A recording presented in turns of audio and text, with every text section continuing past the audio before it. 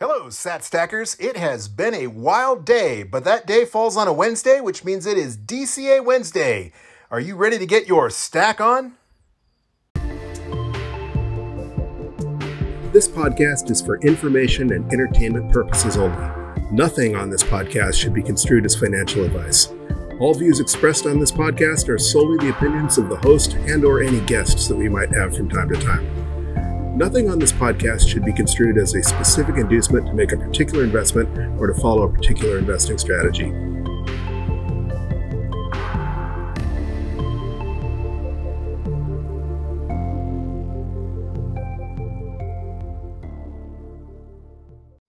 Welcome to the latest episode of the Bitcoin Bulletin Podcast. I am Chris, and as I alluded to in the intro, I am on the road still out in the great western United States, in the Rocky Mountain states.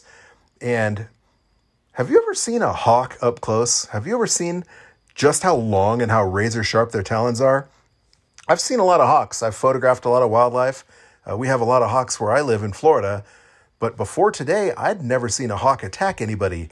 And today, where I'm visiting, the people that I'm currently staying with, there's a hawk nest in the sycamore tree right out front of their house. And it has attacked 3 people today, and it bloodied one of them up pretty good. Just swooped down and smacked it on the back of the head, dug its talons in, and it was not pretty. Fortunately, it was the back of their head, and they're going to be okay. But just a word of warning, do not mess with hawks when they are nesting. And all this person did was walk out their front door, so they can be aggressive. But I digress. Also, I'm getting a little bit late of a start because I intended to do this episode up on top of a mountain overlooking the town where I'm at, over 10,000 feet in the air. And there's normally data up there. I've spent quite a bit of time in these mountains, but today there was not. I was actually live streaming something else, just some video that I was shooting, and it dropped off, and I didn't have data for the rest of the time I was up there. So I'm trying to squeak this episode in before it is midnight back in Florida. It's, of course, not midnight here, but it is ticking up to midnight Eastern time, so we're going to keep this a tight rip if possible. There are a lot of things I did want to get into. Before I do that, real quick, a look at the vital statistics. At the time of this recording, we are sitting at a block height of 794,400, and the price of Bitcoin is on sale. It is currently ringing in at a US dollar value of $25,050 or 3,992 sats per dollar. And that is a little bit cheaper than we have purchased in a while, which is really cool because we're going to stack more sats than we have been able to. It's not dramatically cheaper. Last week we purchased at $26,300, so it's more than $1,000 cheaper. But obviously we're definitely nowhere near those this crypto winter thing, whatever they're calling it. I know the C word, right? This accumulation season's low. Nowhere near that $15,000 or $16,000 range that it dipped to last summer. But speaking of value, if you value your wealth in gold, if you value your wealth in shiny yellow coins or little metal rocks, it will currently cost you 13.0 ounces, 13 whole 1 ounce gold coins to purchase just 1 Bitcoin. And Bitcoin's market capitalization is bringing in at $486.0 billion. So obviously a little lower than last week, which makes sense since the US dollar value of Bitcoin is down. Folks, I've said this almost every episode. I said this, I emphasized this again just a week ago.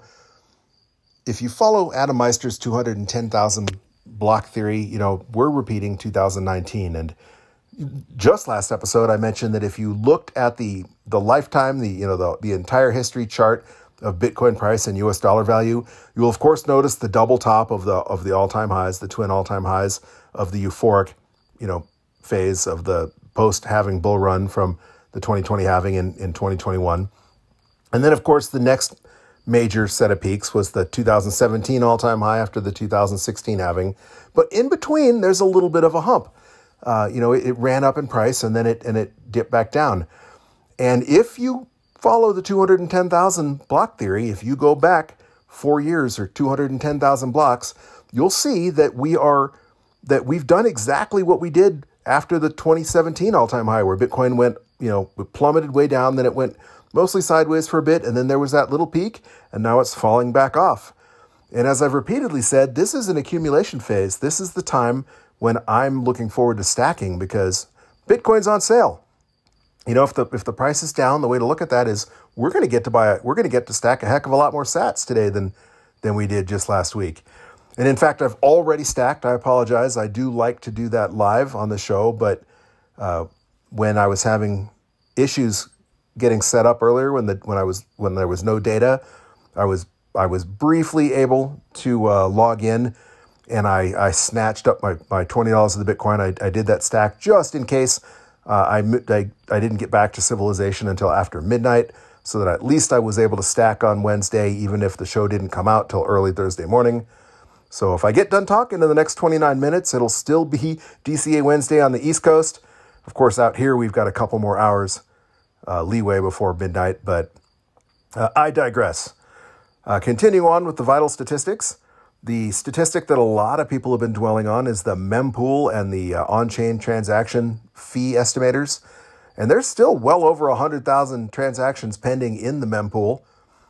And that is, mostly it's still those ordinals and inscriptions, which are, very small transactions. So it's kind of misleading. If there were 100,000 on-chain Bitcoin transactions pending in the mempool, it would be seriously backed up. But as it is, there's 51 blocks worth of transactions backed up in the mempool. Not quite as bad as we've seen it. And as a result, the estimated fee to guarantee that your Bitcoin transaction will be included in the next block has dropped dramatically. The fee estimator I'm looking at right now says it will currently take a fee of 36 sats per VByte to guarantee that your transaction is included in the next block.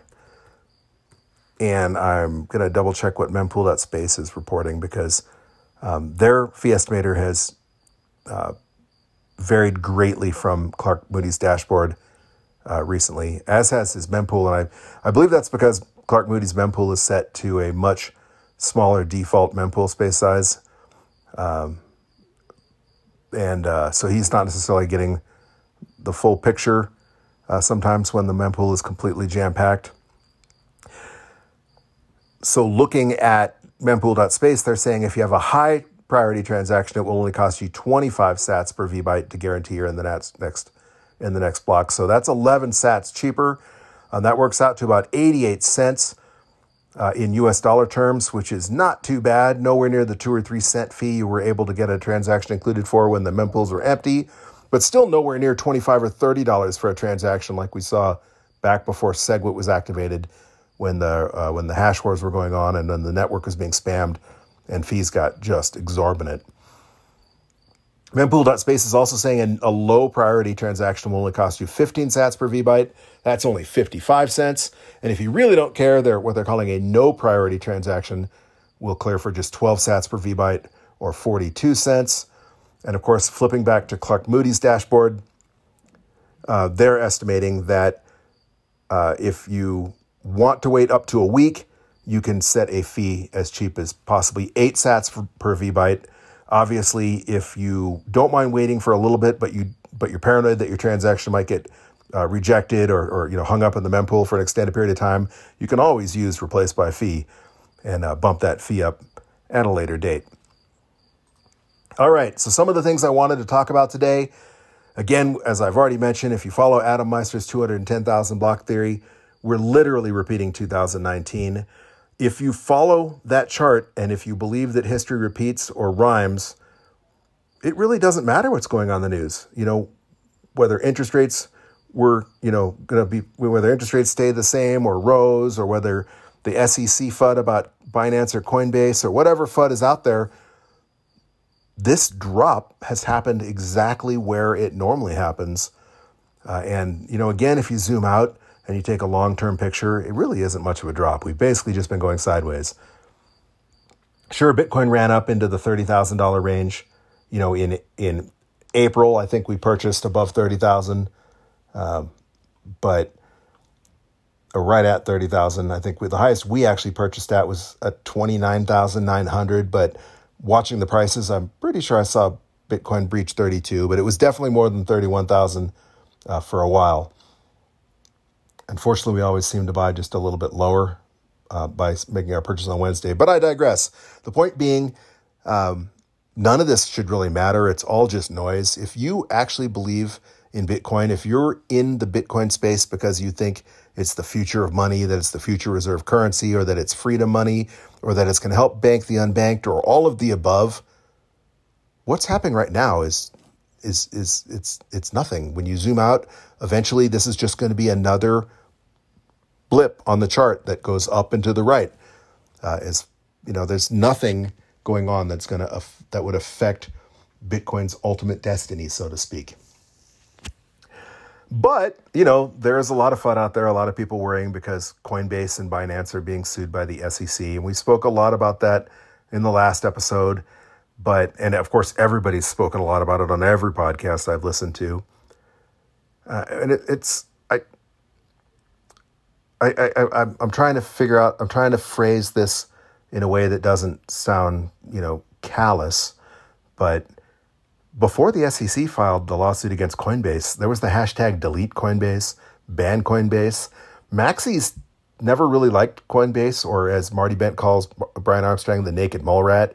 Remember, he was basically public enemy number one of Bitcoin for the longest time because, he kind of turned his back on Bitcoin. It was felt that he turned Coinbase into an S-coin casino, and that Coinbase was a net negative for the space. So I have a hard time jumping on the, oh no, this is bad for Bitcoin bandwagon if Coinbase were to be driven out of the United States or shut down or fined heavily. And I don't have a crystal ball, and I don't know a whole lot about SEC enforcement and what their chances are in succeeding against Coinbase, who has said they're going to fight this lawsuit, all the way to the Supreme Court. But if I had to guess, chances are Coinbase is going to enter into some sort of agreement one way or another with the SEC, where they pay a gigantic fine, that they don't shut down, and that they ultimately, conduct business as usual. Maybe they trim the fat, and instead of listing 1,700 or 2,000 altcoins, they trim it down and only list a few S coins. But basically, none of that should have anything to do with Bitcoin. And even if it does affect the price of Bitcoin, well, the way I see it is that if there's $1 trillion market cap out there in this scam crypto universe that can no longer go into Doge and all these other S coins, but people still want to invest in quote unquote digital assets, well, some of that money is going to flow into Bitcoin that normally would have been wasted on these scam projects. So in theory, trimming the fat, whittling down the weasel coins, it's good for Bitcoin. However, in the long run, all of this is just noise. And it really, if we look back on this, I was going to say, if we look back on this in 10 years, it'll be a footnote in history. It'll be something that people that have even been in Bitcoin for 1 or 2 years don't really even have any recollection of. And all that will matter was Bitcoin will continue to do what Bitcoin does. But, in the meantime, every time you read the financial news or any kind of blog or any online discussion, or hear anybody talk about finance in general, whether they're talking about the stock market or whether they're talking about bonds, everybody always tries to come up with an explanation. If the price of a stock goes up, they find something that happened in the news and, oh yes, that must be what caused it. Or if the price of the Bitcoin goes down, they find something in the news and they blame that. Oh yeah, that's what caused it. When in reality, if you just look at the chart, Bitcoin is doing exactly what it did in the previous 2 cycles. Definitely what it did in the last cycle. So as far as the price goes, I've said this time and time again, you should be excited. If your goal is to stack as many sats as you can before Bitcoin goes to the moon, the best way to do it is to buy Bitcoin when it's on sale. And Bitcoin is on sale. All right, there were a couple other things I wanted to talk about in the news today, one of which is semi-Bitcoin related, and that is the mayor of Miami, Francis Suarez, has basically, I don't know if he officially announced it or whatever, but he's officially filed the paperwork to run for president of the United States. And that's yet one more Bitcoiner, pro-Bitcoiner in the race. Now, I don't think he's probably the best proponent for Bitcoin that's running for president now, but I heard him speak. I heard his speech that he gave at Bitcoin 2022. I've heard him talk about Bitcoin before. I'm from Florida. I'm familiar with him. And he's a young politician, and I'm not from Miami, so I really haven't formed a personal opinion about him. But he doesn't strike me as anti-Bitcoin, obviously. He took, his first paycheck or whatever in Bitcoin. He's welcomed the Bitcoin conference to Miami back when the rest of the country was closing down and wasn't allowing conferences to take place in their cities. So he's certainly no foe of Bitcoin. And I personally don't think that he has a snowball's chance in Arizona in the summer, but, of actually getting the nomination, let alone getting elected. But even if that's not the case, even if you don't like the guy, seeing another Bitcoiner running for president moves Bitcoin into the news. It moves Bitcoin into the public spotlight. And it may seem to you like everybody knows about Bitcoin by now, that there's nobody else in the United States that we could reach out an orange peel who already hasn't heard about it. But you'd be surprised. That's just how many people out there, if you say, do you know what Bitcoin is? They might have heard the word, but they really don't have a clue what it is. So the more that, the news is focused on Bitcoin, the better. But also, again, it's all really noise, because regardless of what happens, Bitcoin's going to keep going up and to the right, in my opinion. The use case for Bitcoin hasn't changed. The revolutionary nature of Bitcoin hasn't changed. The promise of Bitcoin hasn't changed. People in general, maybe it's just human nature, they like to focus on the latest thing. They like to talk about people like to gossip about what's in the news. People just like to talk. They like to have things to talk about. They like listening to other people talk. And so they're going to talk. But that's all it really is. Bitcoin, as Andreas Antonopoulos says, tick-tock, next block. Bitcoin marches on. Bitcoin's going to continue to become the hardest asset, the most secure money ever invented. And, its use case, its promise, nothing has changed. All right, so as I mentioned, I've already done my stack. I purchased Bitcoin earlier this morning, and that's when Bitcoin was a tiny bit more expensive than it was right now. When I first started prepping for show notes this morning, Bitcoin was actually below 25,000. I think I saw it at 24,880. So, more than $100 below 24,000. That wasn't long lived. 25,000 seemed to be that quote unquote support level that the Bitcoin TA guys, the transaction analysis guys like to say. I like to think of, 25 as kind of one of those magic numbers. I spoke about how humans like magic numbers. I harken back to the movie The Right Stuff. There's the quote in it where they're talking about Chuck Yeager breaking the sound barrier, and then Scott Crossfield goes up and he's the first one to go Mach 2. And the one person says, well, Chuck Yeager will just go back up and make 2.1 or 2.2 or whatever, set the next record. And the first guy says basically, yeah, but, that doesn't really matter. Mach 2 is the magic number. People only care about magic numbers. And, the whole Chuck Yeager breaking the sound barrier, Scott Crossfield going Mach 2 thing will no longer be the next big thing. Nobody will care about it until the next magic number comes along. And at that time, I was saying $30,000 was the next round number. $30,000 was the next magic number. But $25,000 is one of those magic numbers, and that's where we find ourselves right now. So, without further ado, let's get into that purchase. Really quick, for those of you who are listening for the first time, the reason this episode is called DCA Wednesday is because every Wednesday we do a DCA stack. And DCA is short for dollar cost averaging, which is an investment strategy where you invest your money in equal portions at regular intervals regardless of price. For example, this is going to be our 99th stack. It's hard to believe, but we've been stacking for almost 2 years. We did our first DCA stack all the way back on Wednesday, July 28th of 2021. And at that time, I thought it would be fun to test out the dollar cost average strategy. And I also wanted to show that for those of you that are out there wondering if you're too late or if you really don't have enough money to put into Bitcoin that it would ever be worth anything, I wanted to show that even if you could only scrounge up $20 a week, that over time, not only would dollar cost averaging work out better than trying to time the market, but that it would build up an appreciable stack of Satoshis. And I think we've already proven, both of those points, although DCA and Bitcoin in general are both, long horizon things. If you are into Bitcoin, you should not be into it to make a quick buck. You should be into it for your own reasons, but in general, those reasons should include stacking generational wealth.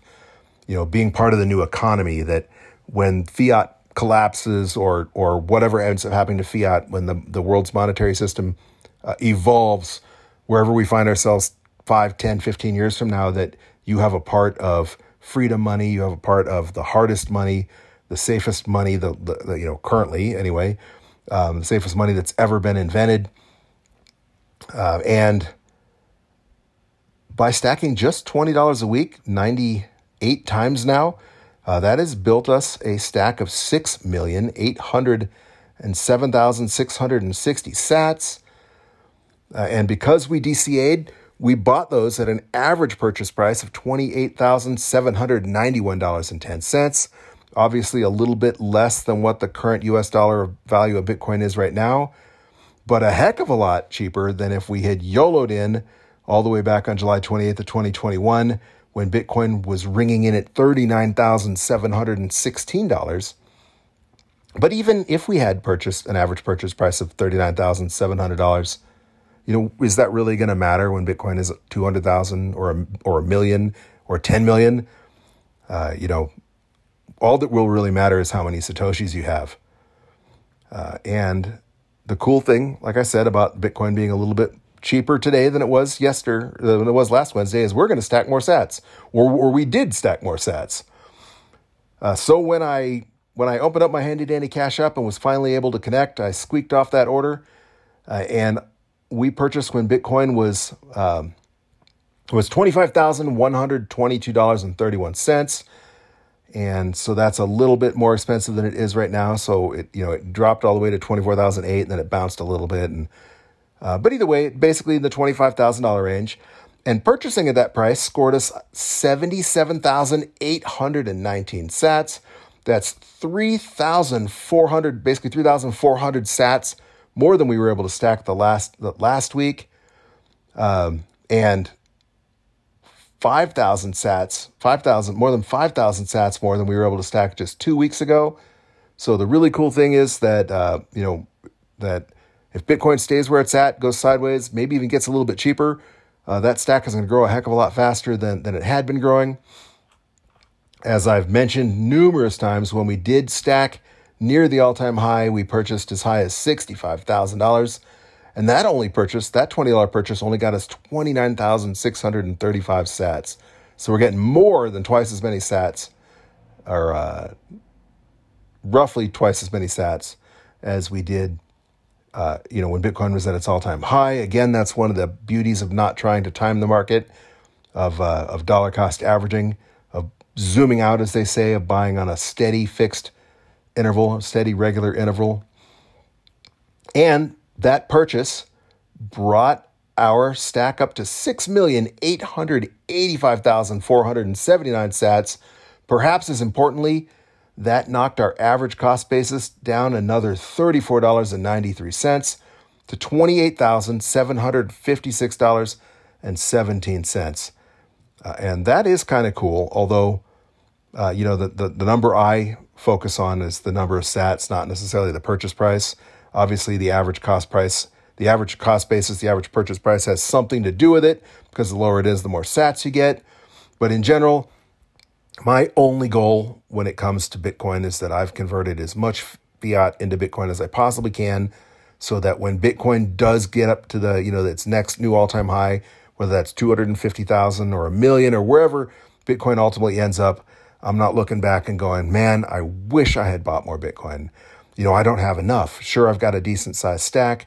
Sure, 6.8 million sats, might be worth $68,000 if Bitcoin goes to $1 million one day, but is that really enough to call generational wealth?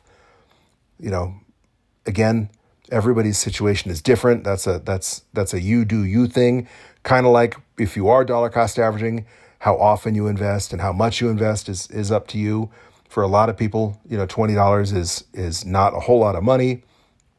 And so, if you want to, if you're the sort of person that drops $1,000 into Bitcoin or $10,000 into Bitcoin, your goal of how many sats you're going to need to consider yourself comfortable, to consider yourself safe, if Bitcoin becomes the reserve currency of the world or the most functional currency of the world, even if it's just a black market currency.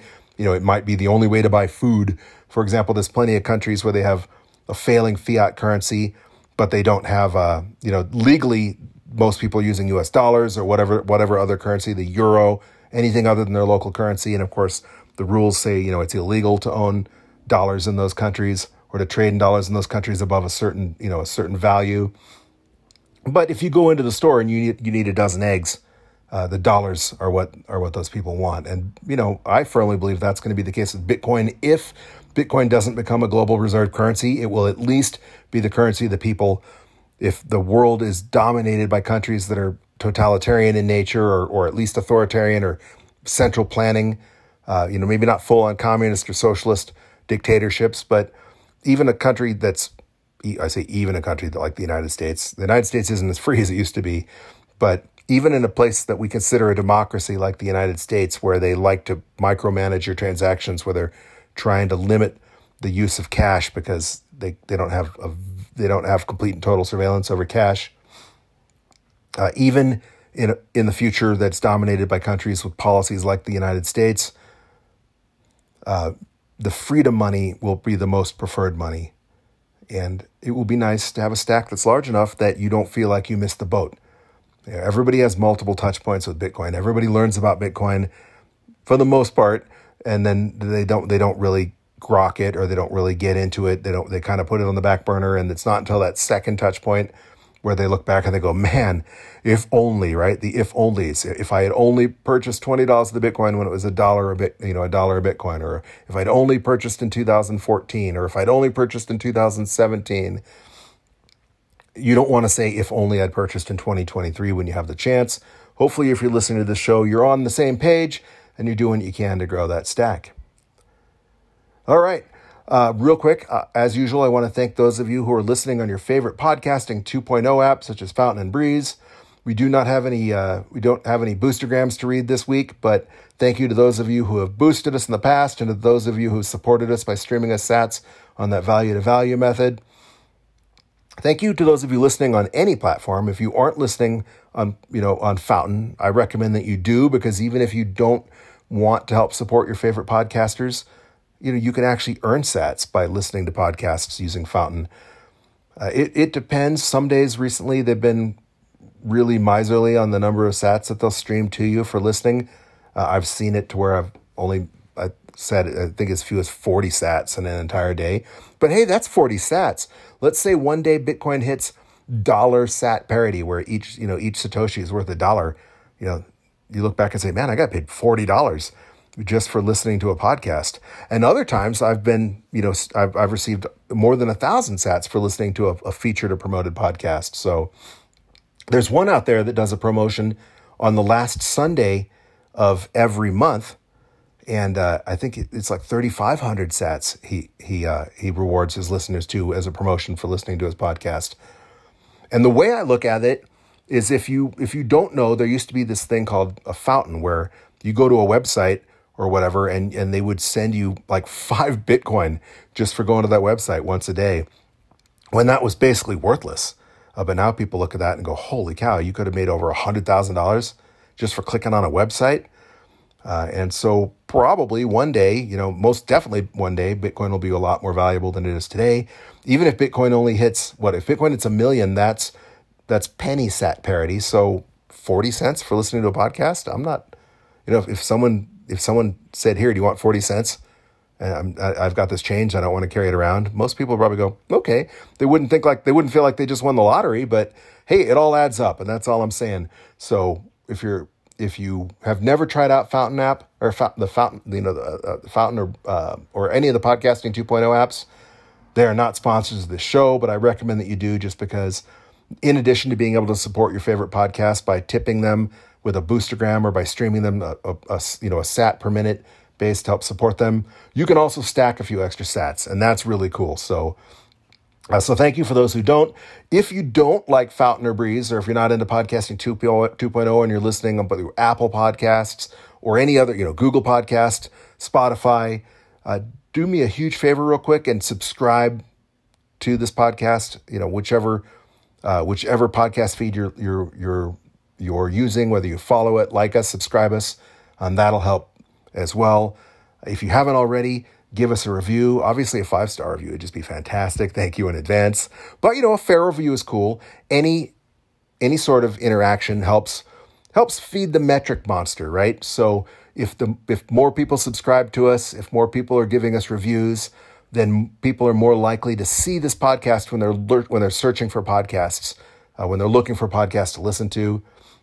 And maybe there's someone out there who, they've heard about Bitcoin, but we can be their second touch point. Or maybe they've heard about Bitcoin and they really, really want to get into Bitcoin, but they don't realize that you can buy as little as $1 worth of Satoshis and that it all adds up. And if we can help orange pill that person and we can help onboard them, into the future of money, then that would be really cool. And that's kind of what this is all about. So thank you in advance for subscribing or following or whatever it's called on the particular platform you're listening to us on.